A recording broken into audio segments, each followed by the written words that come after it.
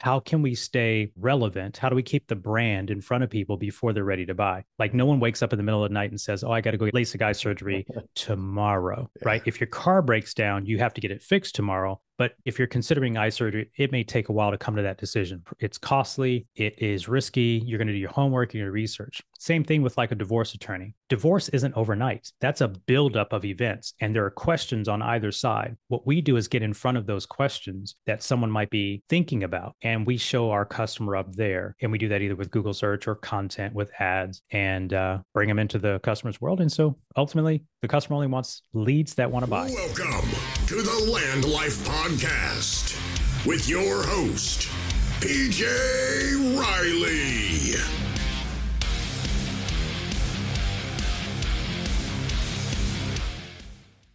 What's going on, guys? Welcome to the LandLife Podcast.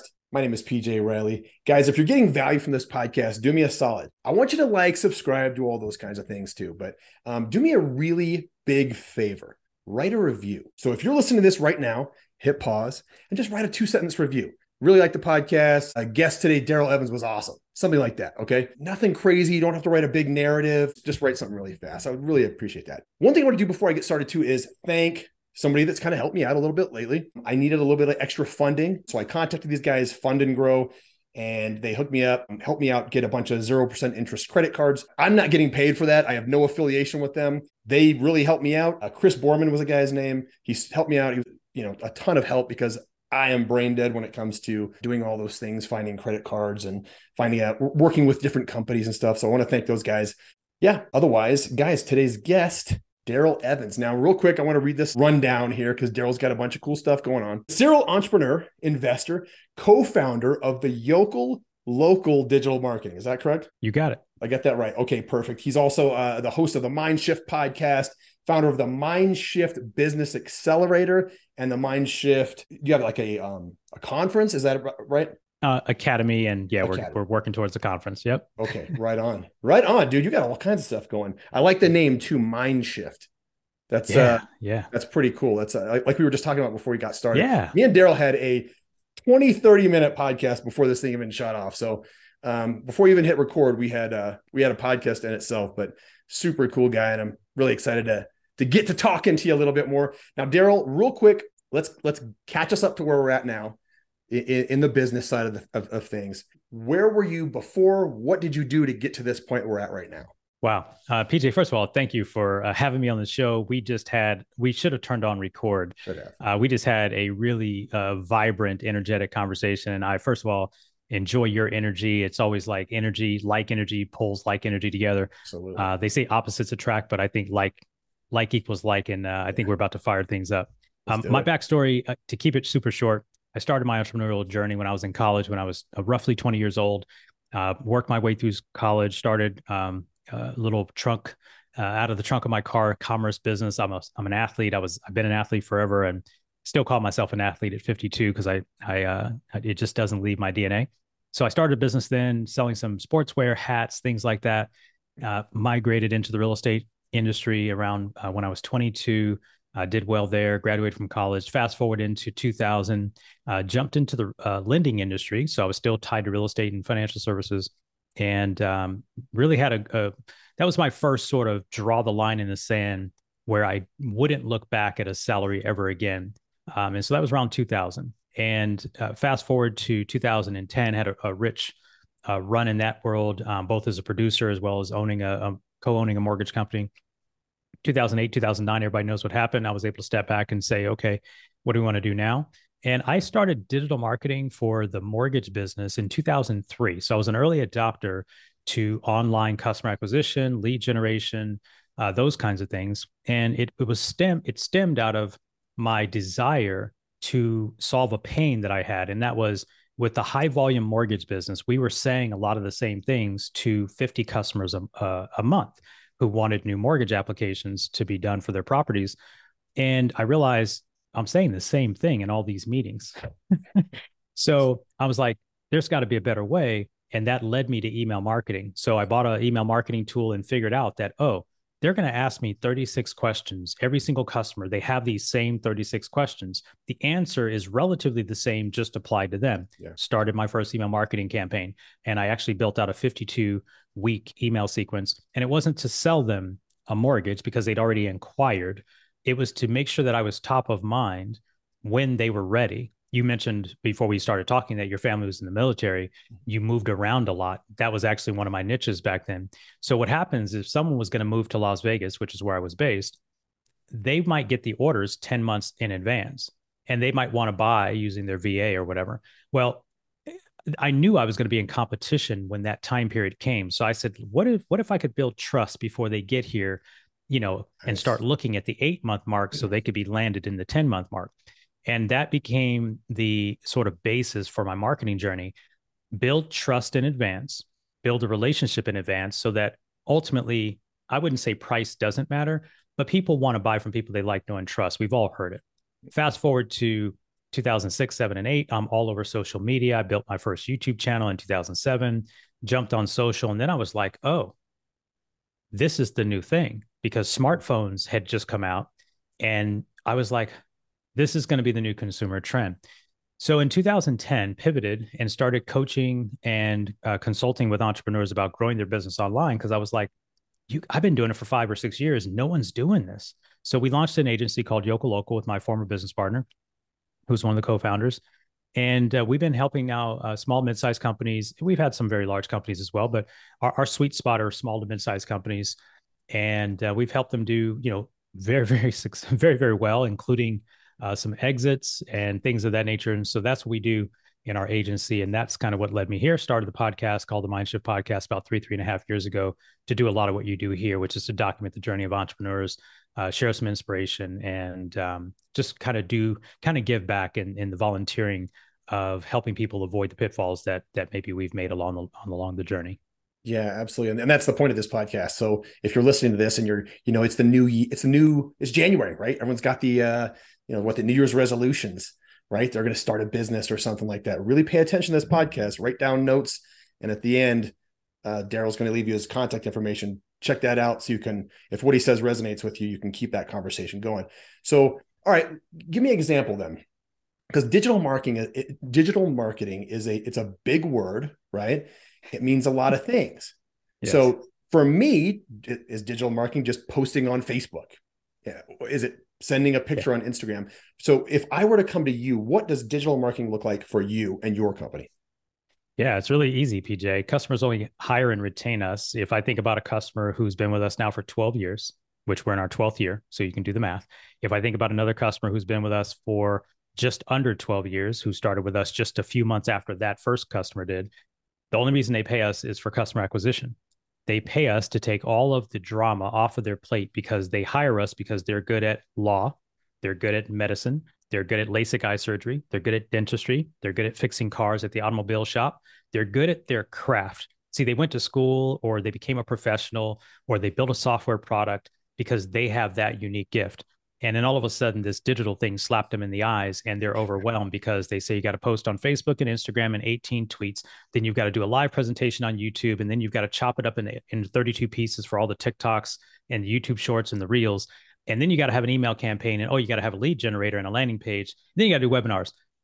It means all of that, right? But at the end of the day, we have a 6-step framework that we use to overlay the ideal customer journey of that client to digital marketing. Here's what I mean. I have a framework that is called the lean marketing plan. And what that means is it doesn't matter where the customer comes from. When we start what we call our first 90-day sprint, we are identifying one ideal customer that they would like to sell to or attract to their business. We identify one place where we can find them, meaning where are they most likely to be when they're looking to buy, right? In a lot of places, PJ, that's Google, right? If someone's thinking about getting LASIK eye surgery, they're not going to be on Facebook asking their friends, hey, how's that LASIK surgery go? They might, but they're going to be looking to get information. Is it safe? How much does it cost? What's the risk to me losing my eyesight? That's what they're looking for. And so we look for one buyer persona. We look for one place we can find them. We look at what's the best way to get in front of them and get them to raise their hand? We call it driving traffic to the website. And then how do we get them to raise their hand if they're not ready to buy today? You and I talked about that briefly a few moments ago. In the mortgage days, in the real estate days, in the financial service days, it was never urgent to get the mortgage. It wasn't urgent to buy the house. Sure, you could argue, well, rates dropped, and so there's some urgency, but it was never, it had to be done today. So I've been fortunate to grow up in businesses and work with companies where the sales cycle needs to be thought through, not from like an e-commerce platform, but how do we actually nurture leads? And so we get the lead, we then nurture them through to one conversion process. And then, of course, we only present them one offer. Now, that simply means we start there, we get narrowly focused, and we're either optimizing something that's already they're already doing that's not working well, or we're building from scratch this new process where we overlay sort of this simple recipe we call the lead marketing plan. For the vast majority of our clients who are professional service providers, which is probably 80% of our mix, it's going to be a Google strategy, Google Ads, and SEO strategy. And then we're going to tie content into all of the social media platforms, because how can we stay relevant? How do we keep the brand in front of people before they're ready to buy? Like, no one wakes up in the middle of the night and says, oh, I got to go get LASIK eye surgery tomorrow, right? If your car breaks down, you have to get it fixed tomorrow. But if you're considering eye surgery, it may take a while to come to that decision. It's costly. It is risky. You're going to do your homework, you're going to research. Same thing with like a divorce attorney. If a husband, wife, or married partners decide they might be splitting, divorce isn't overnight. That's a buildup of events, and there are questions on either side. What we do is get in front of those questions that someone might be thinking about, and we show our customer up there. And we do that either with Google search or content with ads, and bring them into the customer's world. And so ultimately, the customer only wants leads that want to buy. So a couple things you've said, I mean, and this is sort of off topic. You personally you started digital marketing early before anybody else did it. And you took your time and you worked on it and you built it. You do that with each individual customer though, too, right? You don't just jump in and like throw out 50 Facebook posts and say, no, here's what we're doing. We're selling LASIK. You come over here and get your eyes fixed. Yeah, right. You're slowly, methodically building something, right? Yeah. I think that's obviously in your business, it's really important, but it's important in anything, slowly, methodically building something like that. That's how real customers are retained. That's how real businesses are built. It's not like an overnight, like I said, throw a bunch of Facebook and TikTok videos out there. So real quick, prior to coming to you, what do you see people doing incorrectly? Like before they had come to you, what are they doing that's just wrong? Great question, PJ. They're usually doing 3 or 4 things wrong, but I'll summarize them really quickly. Number one, they've sold themselves on the idea that it's easier than it is. See, somebody sold them on a webinar that they're just one funnel away. Someone sold them that if they buy this piece of software, someone sold them that all they have to do is open up a Facebook account and push the little blue button and run ads in the local market. So the problem is it's a little bit more engineering-like than most people want to admit.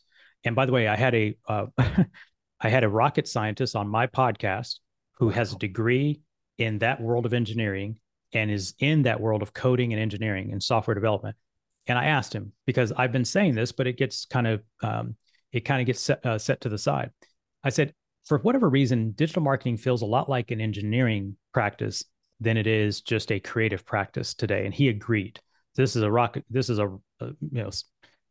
rocket scientist who validated it. So step number one, PJ, is they think it's easier than it is because they're inundated with email. They're inundated with webinars. They're inundated with industry publications and blogs and YouTube. And today, I like to say YouTube University has people misguided because they go to YouTube and they can Google anything, and they land on a blog or a video, and the person on the video is sharing just enough to hook you in to watch the next video because their actual monetization model is getting paid on Google Ads. It's not getting paid to serve your end result. So problem number one is thinking it's easier than it is. Problem number two is tactics before strategy. We have a phrase that we believe in. It came from the book The Art of War. I didn't make it up. It's from Sun Tzu, and that is tactics before strategy is the noise before defeat. See, everyone Wait, say has that one access more to time. yeah. Tactics before strategy is the noise before defeat. That's interesting. What do I mean? How do we apply it? Before the pandemic, it was posted on our wall. It was painted into our wall in our agency, because what it means is it's free to operate on every platform that we get client results on. Everybody can set up a free Facebook account, free Instagram account, free Twitter account, open up a free Google account, open up an ad account. It's free. So why do they pay us as much money as they do? Well, because just because it's free doesn't mean you can actually get the result, right? And it's not about posting 50 times on Facebook. It's not about how many followers you have on your Facebook or Instagram page. That's not marketing. Those are vanity metrics. So to your point, we're very methodical about the strategy with which and by the way, the strategy doesn't change when a customer comes through the door. It's like a recipe to a good chocolate cake. The recipe doesn't change. Now, you can make a Duncan Hines cake, which just says add water, put it in the oven, and it might be more than that. I'm sorry. Or you can go get a world class chocolate cake, and there obviously are some differences. Well, the world class chocolate cake will pay $12 a slice for at the premium restaurant, but you can get a cake out of a box and have it done in 45 minutes. What's the difference? It's a strategy of how you make that elevate that cake. So we're a strategic company first. The other big thing is they off they outsource what they don't understand. Yes. Let me they outsource what they don't understand. And here's what it is. We're both business owners. We work with a lot of it's natural for us as business owners because we're taught to find the people who are good at what they do and then pay them to do it so we can stay doing what we do, which I call our superstar DNA. The problem is they outsource what they don't understand. And because they don't understand it, they can't govern whether it's getting done right or wrong. Then they spend thousands upon thousands of dollars for 6 months, 12 months, 2 years. One company I spoke to, 5 years, they were working with this other marketing agency. And I had to say at some point, I had to be very nice about it. But I'm like, at some point, you've got to stop blaming them and start blaming you because you're the one who's kept paying them for 5 years. At some point, you had to question, should it take this long? So I'm a business coach too. So I get in front of people's face. I get in people's grills. So I say, stop outsourcing what you don't understand. What do I mean? Go get the knowledge about how it actually really works. Then outsource it. I'm not saying go do it. I'm not saying buy the course so you can be the executor, but at least know when you're working with an agency like ours, like you can't work with an agency like ours unless there's what we call a captain of the ship on their side. There has to be a captain of the ship who's going to interface with us. And so that's kind of the third thing. The fourth thing is probably just not investing what it really takes. Because today, look, I started in Google Ads when Google clicks were 5 cents. And today, some of our customers, they're paying $50 a click, and depending on which niche you're in. And some people don't know how to make that math work. So the math is the math. Like if you're a personal injury attorney and your average case size is $100,000, is $150 a click, is it unreasonable? Maybe not. Mm-hmm. If you're a plumber and the average market click is $10 a click. I had a guy on a call a few months ago, and he says, Daryl, we need your help to lower the cost of customer acquisition from our Google ad campaign. I said, great. Tell me what it's costing you to get a customer. He goes, it's costing us about $82 to get a customer. I said, what's your at the conversion revenue dollar? Because we always are driven by the math. That's the other thing. We're not a creative agency. We're a math agency. Hate to say it, but it's boring. But he says we're at $80. Boring will get you rich. What's that? Yeah, boring will make you rich. I'm saying. So he's at $80 cost of acquisition to make a $72 front end sale. It's a local business. Yeah, we won't get into the niche or anything like that. It's not relevant. But he's like, so I'm losing $8, $10 on every customer. And I said, okay. Do you have anything? What's the lifetime value of every customer you acquire? And he goes, well, after we figured out it was about $436 between other things that he would have the customer, if he does the proper marketing and nurtures that relationship after that sale. I said, so really, you're losing $10 on the acquisition of the customer, but you're actually 4x profitable, 5x profitable if you actually do the lifetime value equation. He was like, okay, I didn't think about that. I said, but tell me what your goal is. He goes, well, I'm paying, I'd like to get the customer acquisition cost down to $10. Oh, so you want the acquisition of the customer to be 7x profitable. So we went into the Google ad campaign. What do you think his average cost per click was on his campaign? It was $8. Oh, it was $8 cost per click. okay. I said, so let me ask you a question. We won't call his name out. Let me ask you a question. I said, is it logical to think that everybody who clicks on the ad is going to convert, become a customer? Do you actually believe that? And he said, well, I guess when you put it that way. So where am I saying all this, PJ? It's unrealistic expectations on the math. But if you look at the math, he had a highly profitable business. You know where his problem was? It wasn't in cost of acquisition. It was in maximizing lifetime value. Mm. So we come into that scenario and we say, let's build your maximum lifetime value campaign. Yeah. Let's figure out how do we get them to buy more often and get that 2, 3, 4, 5x return. So he came to us to do Google ads. And I said to him, let me tell you what I told him, PJ. I said, your Google ads company is not the problem. Your ads agency, he was about to fire the agency and come to us. Now, I'm an integrous guy. I would never let that happen. I'm not going to, I went into the campaign because we have a view only audit where we don't touch the campaign. We just do a view only audit. And I said, hey, man, they're not doing a bad job. That's not the problem. The numbers are what the numbers are. If they were doing a bad job, I'd tell you. But I found a couple, 3 things we could optimize, but I'm not going to try to take business from an agency who's doing a good job because the client or the owner's perspective is skewed. So I educated him and said, stay there. But when you're ready to maximize lifetime value, we'll come in and handle that side of it. So for me, it's back to that idea of somewhat unrealistic expectation because they don't know what they don't know, which is okay. Yeah. But I guess the urgency for me is get educated so that you're not frustrated by things you don't understand when you actually shouldn't be frustrated, right? They think they're in cardiac arrest and their heart's beating fine. Going to WebMD. I'm dying. Yeah. Daryl, help me. Yeah. Okay. So it's strategic and it gets tactical, but hopefully that example shed some light on it. Absolutely. So you're willing to help these guys eat. So you say, I want people coming to me unless they're educated, right? Or unless they have somebody on their team that understands what's going on. And if they don't, you're willing to educate them. Yes. And not even take their business. Yep. Educate them, teach them what they, I guess you don't know what you don't know, like you said. So teach them what they don't know. And then, hey, down the road, if this is something a fit for you, come on over. 100%. We do the audit. Now, we do charge a light fee for the audit because we got a lot of time invested, but our goal is not to, our goal is to make sure they understand.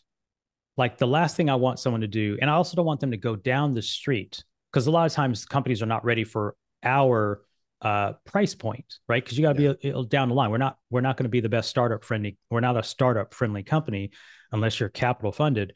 So we're not going to be the right fit for everyone.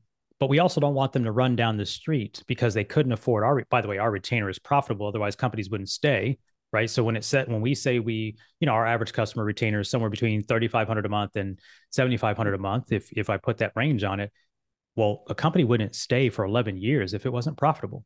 Yeah. Right. But they don't understand that when they're shopping around because they don't know what they don't know. But the bottom line is if they're not a good fit for us or if they think that they can't afford us, the problem is I don't want them going down the street getting burned because what happens is they come to us. This has happened for 12 years. They'll come to us. Our price point, they can't resonate because they don't know what they don't know. Mm-hmm. They then go down the street and pay $2,000 a month less because the budget said that's made sense. Then they spend 12 months, 18 months doing that thing only to realize they're $36K in the hole with no result when they could have afforded us in the first place to get the right result in 3 months. Yeah. So I just want them to be educated. And I just don't want people to feel like, oh, we made a mistake. We can't come back. We just had a customer do this. They came to us. They didn't think the results were what they wanted. They didn't think we were doing a great enough job. They left us after 6 months. Things crashed. Fortunately, they weren't so caught up on themselves that they wouldn't come back. They came back.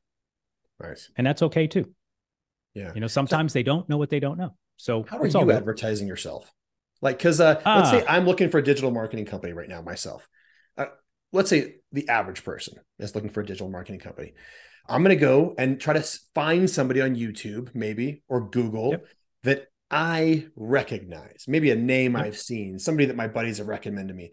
Um, or I'm going to find the cheapest guy. I'm going to go based on Yeah. price. How do you stick out? Yeah, so obviously there's no shortage of ways to market any business for that matter, but we got very serious about content creation. So, for example, let's say going back to the don't know what they don't know. If they've never hired an agency for, it may be logical for them to say, what does a digital marketing agency do? So, if your audience Googles that, you're going to find us. Now, it doesn't mean they want to hire an agency. It means someone's on the path of discovery, right? Maybe they've considered what does an agency do, does it make sense, et cetera. So we've got a very rich blog post. It shows up on Google. It's one of our top traffic blog posts on our website. We also address, and this is a strategy we do with our clients, we address something called the problems that precede the purchase. I call it the P3 formula. Problem that precedes the purchase. What does that mean? Let's think about all of the things that a potential customer, not just of ours, but of our clients, what could they ask themselves if they were awake at 11 o'clock at night and they'd like to be asleep about the way to solve the problem of which we can solve? So for us, we know that marketers hire us, CMOs, marketing directors, people that are heads of marketing for either a small to mid-sized firm. And we also get hired by the entrepreneur, business owner, CEO, founder. So those are the two buyers that hire us. Well, they think differently. The marketer is more tactically inclined. So we speak in our content a certain way to that buyer. And we're trying to help them do things like one of our posts that ranks pretty decent. It has to do with optimizing a landing page to get more conversions. Well, that's going to be relevant to a marketer, but a Mm-hmm. business owner probably would never be Googling that because at 11 o'clock, the last thing they're thinking about is how to optimize their landing page, right? What they're thinking about is how to get more of my website visitors to convert into leads. Yeah. So we would go that direction for that buyer. So we're a content marketing engine. Everything starts with content. You can't run a Facebook ad or a Google ad or an email campaign without content. So our strategy is we extract the ideas, the expertise, the processes from our clients through a video interview.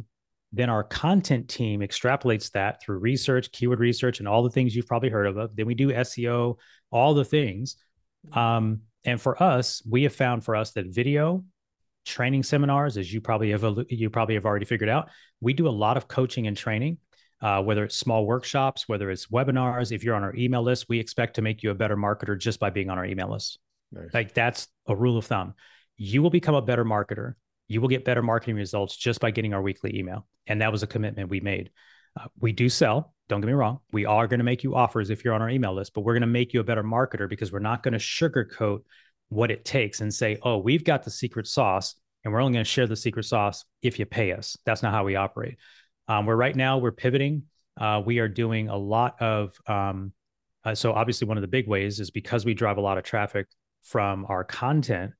Well, now we get to use the platforms like Google, like Facebook, like LinkedIn to retarget or remarket to those people to further educate them. And so one of the things that we do pretty well, not just for us, but for our clients, is once we get someone to the website, we will then continue to advertise to them, not just an offer to purchase, but just educating. So we have a 10-step education video sequence that we run whereby we take content that we've created, video interviews from our clients, and we drop them into a campaign. Facebook and Instagram work better. LinkedIn, you can do it. It's a little bit more for B2B. And we could also do it on YouTube, but we prefer Facebook and Instagram because that's where the largest number of users are. And we just educate and we stay top of mind, but we try to be helpful and not be pitchy, if that makes sense. Yeah. Yeah. What's the intention? The intention is to stay top of mind the way I used to do it back in 2003, just with email. But today we've migrated to where the average person spends somewhere around an hour on Facebook. Maybe that's not you. Maybe that's not me. Certainly not me. But people are using social media just like TV, radio. That's how they consume content. So we want to be where people consume. Okay, so that's really interesting. So you're teaching people, you're kind of coaching them as to what digital marketing is during these emails, videos, posts, things like that, so that when they come to you, they do have that base level of knowledge and understanding, so you don't have to start at square one. Does that make sense? That's the goal. Okay. That's the goal. We have a philosophy that says we would like them to believe what we believe, or they shouldn't become a customer. It doesn't mean they Okay. have to know what we do exactly, but they need to believe what we believe. If we say that you need to do this 10-part video remarketing sequence, they need to believe that video matters and video helps build trust. We can't convince them in a sales call of that. If Mhm. they've never turned on a camera before, which petrifies most people, they'd rather jump out of an airplane without a parachute than sit in front of an inanimate camera and shoot content. So we help them through the process. We've got a product to do that. But if they don't believe that that works, then we don't want to try to convince them at the point of sale. Like we want them to say, I already, here's a perfect example. There's a gentleman, he's opening a farmer's agency, I believe, and he opted in on our website. I can't remember what he saw that brought him to our website. And just through our email follow up sequences and just through how we touch, we call them touch points, Mhm. just because of our initial touch point nurturing sequence, he booked a meeting. And here's what he said. He goes, listen, I'm about 8 months from opening a farmer's office. I'm not even close to needing you right now. But what I was hoping to have in my marketing, I watched you deliver to me. And it makes it be that I wouldn't even shop around because what I had in my mind, you guys did it to me. And it's exactly how I want to run my marketing campaigns. Now, will he sign up with us? I don't know, but I know it won't be a difficult conversation when he opens the office. And when he opens the office, of course, he's actually emailed us twice. He's come to several of our webinars Mhm. or classes. Um, And he hasn't even and done anything yet, hasn't even started the company yet, and he's already coming to you. nope, no, because he got educated. He had in mind something I guess he wanted to do in his marketing. He watched us deliver it to him from our perspective in our marketing, and that alignment was there, and so he feels like he can trust us. Okay. So I And want to ask you about something. yeah. I want to ask you about something here then as well. Personal branding is a very big thing these days, right? Everybody wants to brand themselves. You know, Yep. and it's not only like let's say, just say for me, for example, I sell dirt and trees pretty much, not super exciting. So, you know, in that situation, I would brand myself as a person who does podcasts, who speaks and does things like Mm-hmm. that, right? So, is it the same strategy involved for a personal brand as for your company's brand, I guess? 100%. Okay. Unless you're Coca-Cola, Starbucks, or if you are a brand that's further down the line and there isn't really a face of the company, Mhm. I believe that the vast majority of our 80% of our business, there's a 20% where it's software and they're a little bit up the stream a little bit. But 80% of our clients, I call them personal service businesses that provide professional services. I call them personal service brands that provide a professional service. Because at the end of the day, they almost, if you go to a law firm and you're not going to a law firm that has 8 partners listed in the name, you're going to have a relationship with the lawyer or the attorney Yeah. that you are meeting with. The vast majority of our clients meet one on one. Our CPA meets one on one. The LASIK eye surgery, the doctor is doing the surgery. It's not that the doctor's name is on the building and he's got 13 surgeons. But personal branding is the business because I think, Okay. look, my company is called Yokel Local. Nobody wants to see our Yokel Local logo in the social media newsfeed on Instagram. They don't care. Yeah. They don't care. We're not Starbucks. We're not Amex. We're not Forbes. We're not Inc. magazine. We're none of those companies. So all smaller businesses should have a face on the company. And I haven't always believed in that. I didn't always get that thinking right. I was very happy when I got out of my prior career, which was the mortgage industry, and I was the face. I was happy to fall into the shadows strategically, and I did that for a while. Yeah. And I don't know that it served our agency the best for the first 7, 8 years. I don't think that was maybe the best play, but in hindsight, 2020, right? In hindsight, and Yeah. so we Yeah. began to change the model around 2017 for even our own business. My business partner, who's now my former partner, he wrote a book. He went on the speaking circuit, and then as you and I talked offline, I started doing a little bit more of the personal branding thing about 1.5 to 2 years ago. So, but I think it is important, and it's cheaper to advertise a personal brand than a corporate brand especially on social media. Why is that? Because of engagement. There's one rule of all things social media that if your audience is listening, costs on social media ads are all driven by engagement. What do I mean?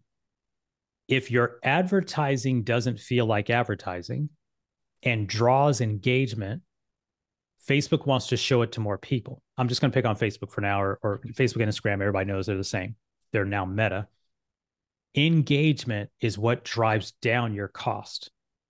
If a brand logo puts an ad into the newsfeed that says, I see them all the time because I'm a student of ads, HVAC company, let's call it ABC Air Conditioning, right?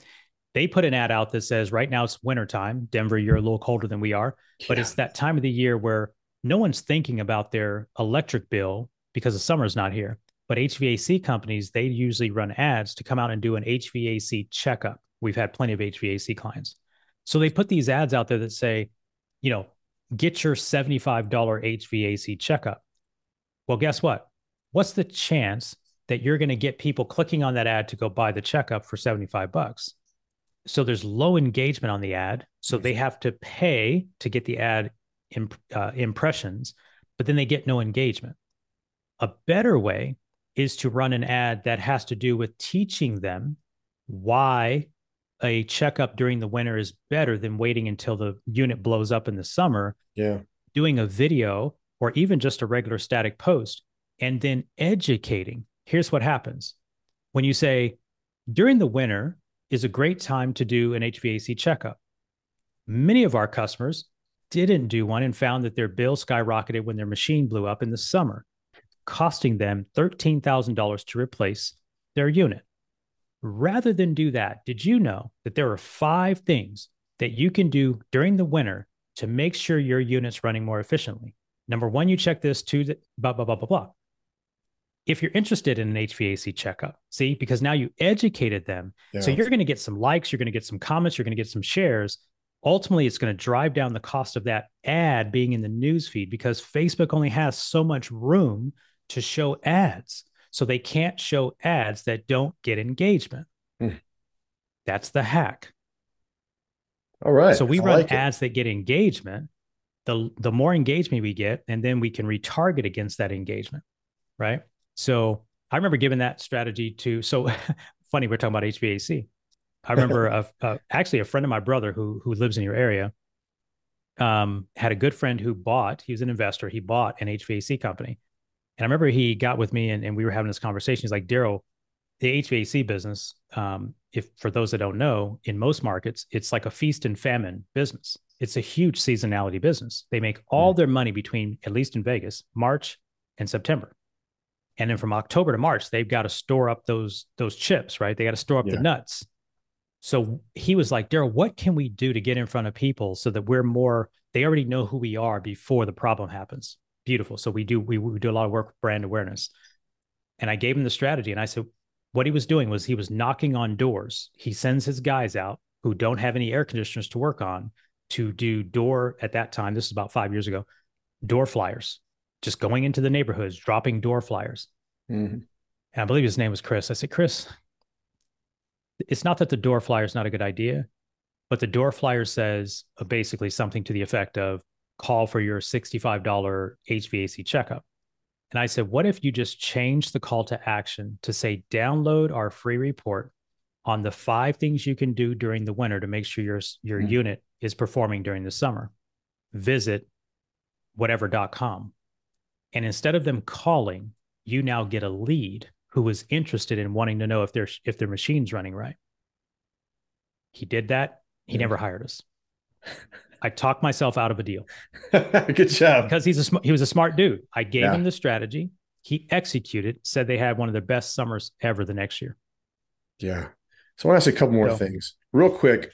The fact that you had them on the flyer, put an online link, right? Versus a phone number. Have you seen a shift in people not wanting to make the call and be more willing to jump online? Or, I mean, is that still All a thing? day, Okay. all day, PJ. Oh my geez. People don't look. I don't know about you. My phone's on vibrate all day because I'm in meetings all day. Yeah. And we all have these blockers because we get spam phone calls. Nobody wants to pick up the phone when a strange number shows up, and Yeah. nobody wants to make a phone call. Let's talk from the consumer's perspective. If I open my door and I've got a flyer and it says, get your AC checkup, call, even if the price is reasonable, affordable, $50, $60, $80, I forget what they charge now, call 555 1212. I'm only going to pick it up the phone if I believe that my machine is broken. Yeah. So you're hoping by mass distribution. This is old school advertising, and it's old school radio, TV, billboard, radio. You're hoping for just a fraction of those people to have the problem. Our model says it's okay that a small fraction may have the problem, but you're not going to be as effective. The goal is everyone knows that their bill is going to skyrocket when the summer hits in Vegas and it hits 110, 115. That's not new news. Yeah. But what you're trying to do is say that you're the trusted resource to make sure the machine doesn't break 8 months from now, 5 months from now. That's a different invitation. And it doesn't make sense to call 555 1212 to get the report. That's what actually we used to do in the 90s, Yeah. because before the internet. So yeah, absolutely. What we try to do in marketing and what a lot of us as consumers want is we don't want friction in the way of our information gathering, right? I don't want to have to talk to Yeah. someone to get an answer to a question. That's why Google is so popular, right? That's why Google blew up. Yeah. Google figured out how to organize the world's information so that we don't need to talk to a salesperson. We don't need to. We don't even want to, Yeah. right? And the Not only at time all. we really want to is because we've already made our decision and we're ready to engage in the purchase, or at least a decision that says, I'm going to go with you, you, or you. Mm-hmm. So actually, marketers and marketing should be meeting people earlier in the buyer's journey, which is what we specialize in. How do we map out the buyer's journey and um, and make the invitation proper for the timing? Like I always say that the invitation in marketing for a customer or prospective customer to do something needs to be proper in its timing. So Yeah. they're inviting people who own a home to get their AC checked. They're inviting them during the winter, which is not, you wouldn't say that that's bad timing, but you also don't know who even has the problem. And so what we try to do is map this journey to the typical problems that someone might have and then get them to show up. Um, Yeah. you get far more leads in your pipeline, you get them in your CRM. And now what you do is you have your sales team or whoever's doing your outreach. Because by the way, all of this that we're talking about isn't just inbound strategy, it's inbound and outbound strategy. We only handle the inbound part, but we coach on the outbound stuff. And then what we tell that company to do is when it comes to February and March, the minute the temperatures tip over to 75, you have a sales process where you get on the phone and you start reminding people Mm-hmm. about the flyer that you dropped, right? Or you go through the email list of the ones that opted in for the free report. And Yeah. now you're getting ahead of the season by saying, hey, we just want to let you know we're available in case something happens to your unit. If you want to get that checkup, here's the special offer, blah, blah, blah. So now it's a different invitation because you already showed up in advance. And that's how you steamroll growth. Let me, Yeah. if I can, PJ, let me share one case study if I Yeah. can. This is one that people ask me about. They see it on our website. We took a auto body shop from 4 million to 22 million. They got bought by the number one competitor in their industry over 7 years. That wasn't overnight. This isn't overnight stuff. And we didn't do anything super special other than to recognize the real emotion of an individual, a mom, a dad, who had an immediate accident that they didn't plan on. And now they've got a disabled vehicle and they've still got to get their son or daughter to the soccer game, to the piano lesson. They've got to get to work tomorrow. They've actually been late 3 times. And if they're late one more time, they're going to get fired. There's an emotional psychology of every human who didn't expect to have an emergency like that happen. What we did was we got with our client and said, whoever gets the car to the shop is going to win the deal. We knew that the insurance company is going to have their own people try to contact that customer first because they got the insurance there. or our guy gets business from insurance. Sure. But we wanted to get the customer to bring it in direct. Well, what we know was that the person is not going to take the car to 3 different shops to get a quote. They're not going to tow the car around town to get 3 quotes. That's not how it works. What we said was, Mike, can you provide a quote range if we could get pictures of the car sent to you? We all got these devices. So we created, it was at that time, it was not really an app, but it was basically a web form that operated a little bit like an app. And we were, of course, ranked on the first page of Google. We were running the ads, all the stuff. So we showed up first. But instead of saying, bring the car to the shop, because if they called his office, what were they going to tell him? Bring the car to the shop. So we're like, could we get him a quote without bringing the car to the shop? Yeah. Mike said, sure. We've been doing this a long time. We know if you can show us these angles of the damage, we're willing to guarantee that the quote will be within this range.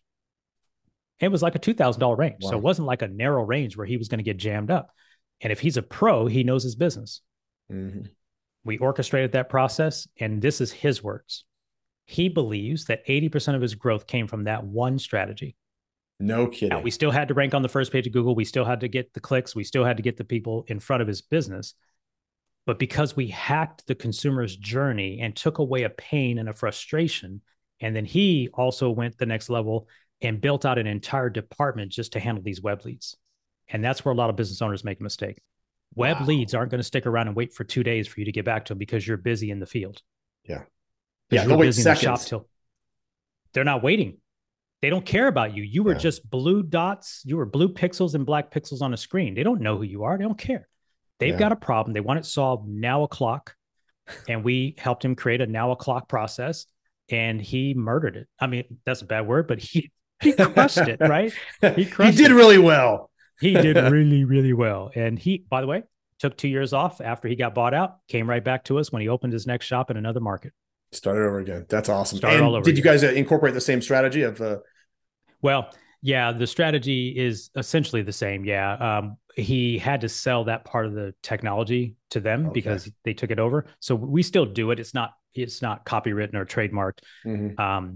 And all of their industry is doing it now, but we were early. He was early. And that's what caught their attention. All right. So anyway. That's pretty cool. I got a big question though. I got a question for you that might kind of throw you a little bit. There's so much new technology right now, especially recently coming out. Things like Chat GPT. All that open AI stuff, right? How is that going to play into your work that you're doing now? Or is this something you're going to have to fight against? Nah, for us. So just like anything else, let's go back to what I said about Google. Facebook's free, Instagram's free, Google's free. All the platforms are free, but only the people that know how to use it maximize it for its return on investment. Yeah. GPT chat is amazing. Our office is we are looking at it. It's going to help us tremendously, right? Okay. So it's going to help my agency in a major way. Why? Well, unfortunately, it's going to hurt some people that work for my agency as contractors because they're not going to be needed. Yeah. Here's what I mean. The ideation and research that it can pull back. By the way, anybody that just goes in Chat GPT and tries to publish to the internet is going to probably find themselves in a world of trouble. So experts who know what they're doing will get the most out of Chat GPT. Rookies and novices who are just trying to game the system and try to make money fast are going to get floated out of the world just like anything else. It happened with Google Black Hat SEO. It'll happen with Chat GPT. So the people who really know what they're doing will maximize Chat GPT. For our agency, it's going to save us a tremendous amount of money. Yeah. Tremendous. I can't even begin assuming they can stabilize it because right now it's unstable because of the volume. Every other hour, I think it crashes. It's down every hour. So presuming, and by the way, I'm assuming, although I don't want to see it come, but it's just likely it's only going to be free for a little bit longer. Mm-hmm. They got to be able to keep up with the demand. So it's going to make us way more efficient from an ideation stage. Like, listen, we're experts at what we do, but I mean, to ideate research around an industry that we've never worked with, which a lot of times happens, It can take hours, cost us a lot of money to do our research to make sure we understand our strategy behind the client. It's going to speed that up. Yeah. There are going to be companies that try to use it internally and think, oh, they don't need a marketing agency anymore. If they are actually marketers, that could be true. But here's the four problems we solve in our agency. We solve really four problems besides the tactics. Number one, they don't have a strategy. Number two, they don't have the time to execute the strategy. Because don't get me wrong, doing all the things we talked about takes a lot of time. Like an average sprint client for us is 25 hours a week of my team's time. 25. Yeah. So if I got a team and I'm spending 25 and there's just one marketer sitting around or one business owner who's still running a business, where are they going to carve out an extra 100 hours? They're just not. So we collapse time. The third thing is skill. Again, Facebook's free. Facebook ads are free. Google ads is free until you want to put a credit card in. Writing SEO, doing SEO, all of that is free, but people don't have the skill. So we're going to have the edge and the skill. Yeah. And then the fourth thing is, how do you put it all together to get the ROI, the return on investment? So those that are experts are going to do fine with GPT, and it's going to be a great resource for those that figure out how to use it. The key with GPT chat from our perspective is the quality of your refinement of the prompts is where you're going to get your best result. And if you don't know what you're doing, you're not going to go 7 layers deep. And we are required in our agency right now. My team is required to, put time in, because we have 2 hours set aside every week for training and development in our agency anyway. 2 hours per week is built in, and we're going to figure it out and figure out where it fits into what we're doing. I got to tell you, who's at risk for us is our third party contractors who help us in content research. Yeah. And unfortunately, they're the most at risk. And I won't just do it because Chat GPT is unstable right now. But if content research is going to be that fast, they're going to be, because a lot of what they do and spend time on, it doesn't take 8 hours to write an article. Sometimes they have to research what they got to write on. That takes the time. Then writing the article is 38 minutes. So it's going to affect a lot of people's work. But as with anything, you've got to up level your skill and get to the level of strategy. If you're just using your hands to do the work, you're stuck at a level of earning, and you're always going to be at a level of risk of technological advancement.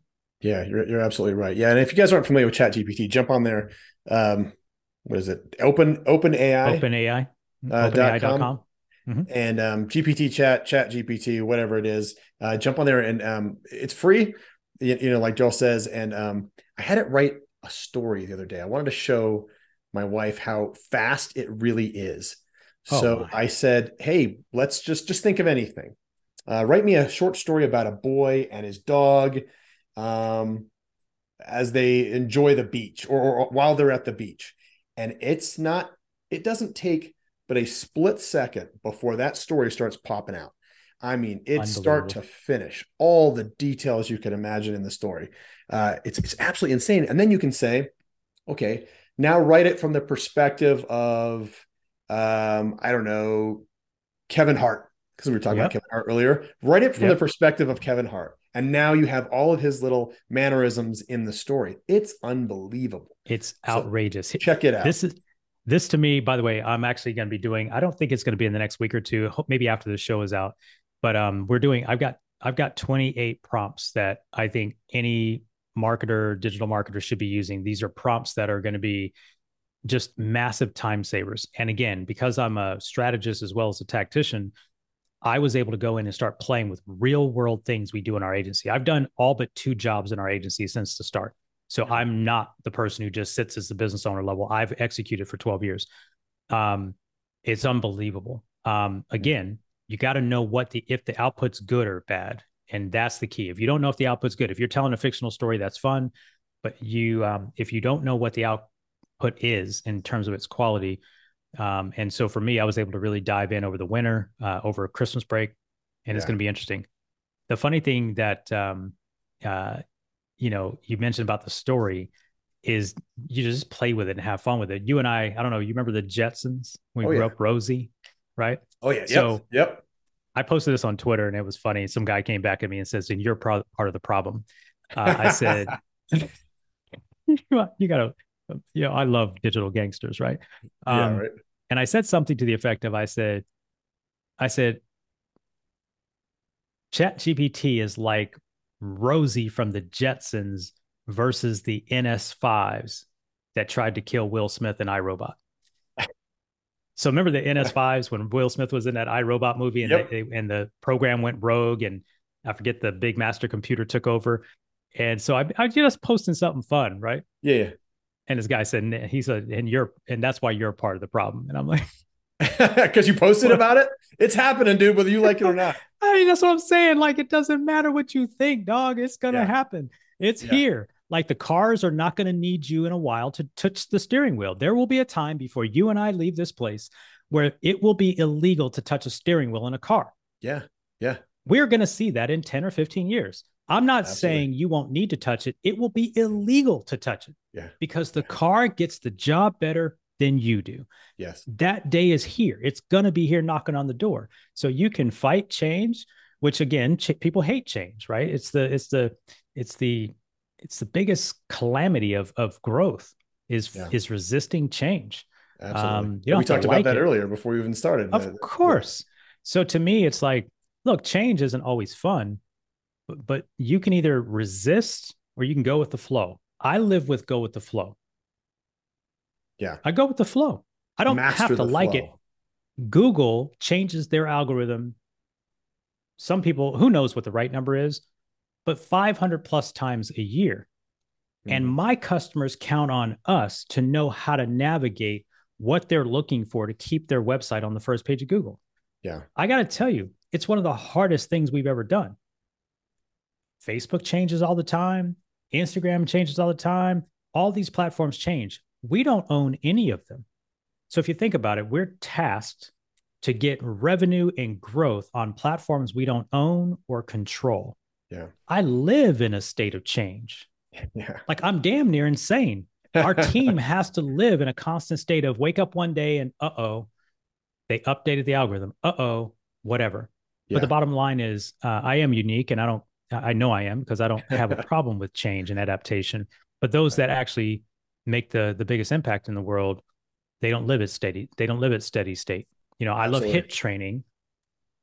I get more work. I get more done in shorter time period doing hit training Hmm. than I do on the treadmill.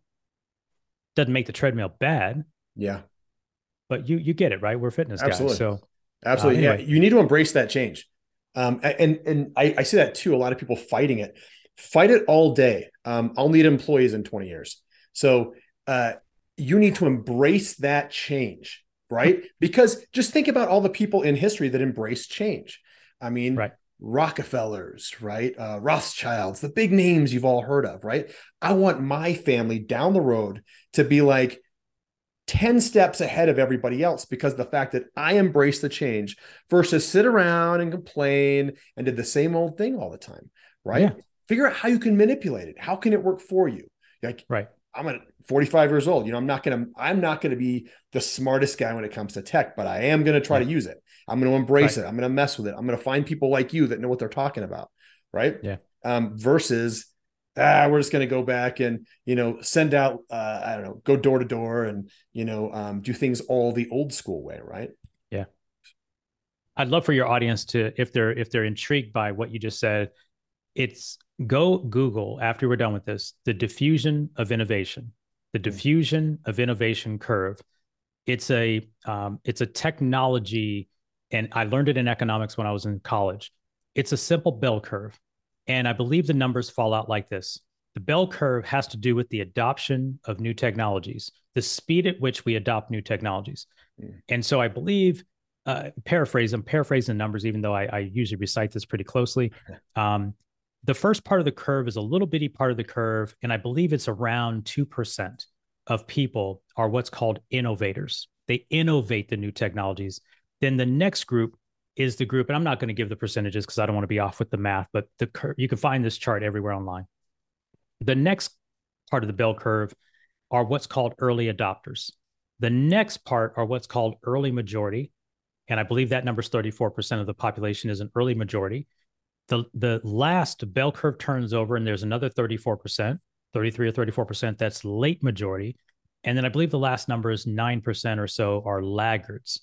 Why do I bring this up? Because it's generally the people that jump on things early, even at the risk of failure, Mm-hmm. who seem to get ahead the fastest, right? What do I Yeah. mean by this? Well, we're all on this curve in different things. I don't dress fancy and run around buying $2,000 suits on the back of my success. That's not how I roll. Yeah. I don't wear Rolex watches and Breitlings and all these. I wear, well, it was a Fitbit until they got me an Apple Watch last year. I don't, that's not my jam. So I'm a laggard when it comes to style and fashion. I wear Mm-hmm. sweatsuits and Adidas Ultra Boost DNAs because I have flat feet and they're the best shoes for my feet. That's just my thing. So I'm a laggard in the world of fashion. Yeah. But in this world of tech, I want to know about it. I want to be a part of it. And I think that all of us today, did I run out and buy an electric car that drives itself? No. So I'm not an early adopter per se, but some would argue that you're still an early adopter if you're driving a Tesla right now, Yeah. right? In 2023. I don't know where the curve goes for some of these things, but the reality is it's going to happen. Mm-hmm. And just decide where you want to play. Yeah. And again, even if you're not the direct user of it, get around the people that know what's happening so we can stay in front of it. Because at the end of the day, there are real risks to the economy as far as jobs and job growth. And if you're not in this world's going to find you on the sideline. And Absolutely. I'd rather be in the game than on the sideline wondering, oh, I had a chance and Yeah. now there's no room for me to find my way in. And I don't ever think there's any room not to get in. But yeah, you can sit around and complain or you can adopt it. It's your choice. Yeah, you're absolutely right. I think we could have a whole podcast just on that, just on on adopting new innovation, and the people, or I guess the people that do versus the people that don't. Right. I deal with a lot of county websites because I talk to Oh, county offices all the time, right? yeah. I still see to this day stagnant one-page websites with nothing to click on, with just a Mm. phone number at the bottom, maybe the Hmm. the county clerk's name, maybe some names, stuff like that, maybe a phone number. Nothing is clickable. There are no email addresses. You have to actually just call them. It's a stagnant one-page website. And I Yeah. just can't believe that still exists. I mean, even Yeah. today, that an entire county would have their website just a stagnant page. It's almost unbelievable. But Yeah. there's people like that. Like I said, though, we all need employees. Right. So anyway, all right. Anything we're missing? This has been a great conversation, by the way, Daryl. And Thank you PJ, so it's much. it's been fun, man. I appreciate the questions and the depth which we were able to take this conversation. We had Yeah. no idea how this was going to go. We Nope. knew it was going to be energetic, but I appreciate you having me on the show. And I don't think I left anything. If there's anything you want me to share, I'm happy to. But I appreciate being here. Thank you for hosting and holding space for a vibrant conversation. Yeah, this has been awesome. All right, Daryl. Then we're at the end, and here's the biggest question. Now, this is the question where I don't know how where you rate in the in Mensa, if you were really high up in college or anything like that. But this is a big question. It's going to require you to think a lot. Okay, so we are LandLife. I buy and sell dirt and trees all over the country. If you, Daryl, could buy land anywhere in the world, where would it be and why? In the world? Oh, I In thought it the was the U.S. world, man, we're going everywhere. Okay. Okay. So unfortunately, or fortunately, I have no justification for why I'm going to give you this answer other than the pictures. Okay. And we are saying land. This isn't really land. It's more like a hill country. Mm. I presume from the video and presume from the photos. But I would own land and houses and whatever else I could put up on the hill of Santorini, Greece. Okay. I have, and I don't know if when I get there, it better look like the pictures. I know that much because I have been, that is the place that in my mind. And it's interesting because my son got married a couple of years ago. They were supposed to honeymoon in Greece, and I was going to live vicariously through his eyes. Yeah. And that little thingy happened with the virus. And so they had to shelve their honeymoon for a year That and a stinks. half, whatever. And they ended up having to go to Hawaii because at the time they were allowed to travel. They couldn't go to Greece because Greece still had restrictions. Mm-hmm. But PJ, that's the place that it's a place that a destination I want to go. And I can't tell you if all the Instagram pictures are right and all the Instagram videos are right, it just looks absolutely stunning. Yeah. Yeah, you're right. And I don't know, like, I know some European countries, and I don't know this about Greece at all, but some of them will pay you to live there and build a home. So there's places in Spain, Italy that I know of where you can, I mean, you can pay a small fee, like pay 10 grand and you own like a town in Wow. Italy, Spain. I don't know about Greece, but it's financially they're struggling too. So maybe it's the same thing. Where you can, yeah, you build. The idea is that you have to commit to building a home and or building something in the town, right? Okay. But it's either free or they'll pay you to do it. Wow. So maybe fingers Yeah, yeah. I've crossed. never thought Come about on, it. Santorini, let's do it. Let's do it. If Yeah, you're it's listening, it's Mayor of Santorini, I don't know, is it a city or? yeah, I'm not that sophisticated. I mean, I live in a desert, so when I leave and I travel, I want to be around water. I Yeah. love landscapes. I'm just fascinated by anything that's not a desert. Yeah, I can imagine. Right on, Daryl. I appreciate it, man. PJ, my man, you are absolutely a pleasure to be around, man. Energy is fantastic, man. I love people like you with great energy. We Likewise, just met man. for the first time, Likewise. but man, all the best to you. Awesome. Thank you so much, guys. Till next time, I'll see you on LandLife.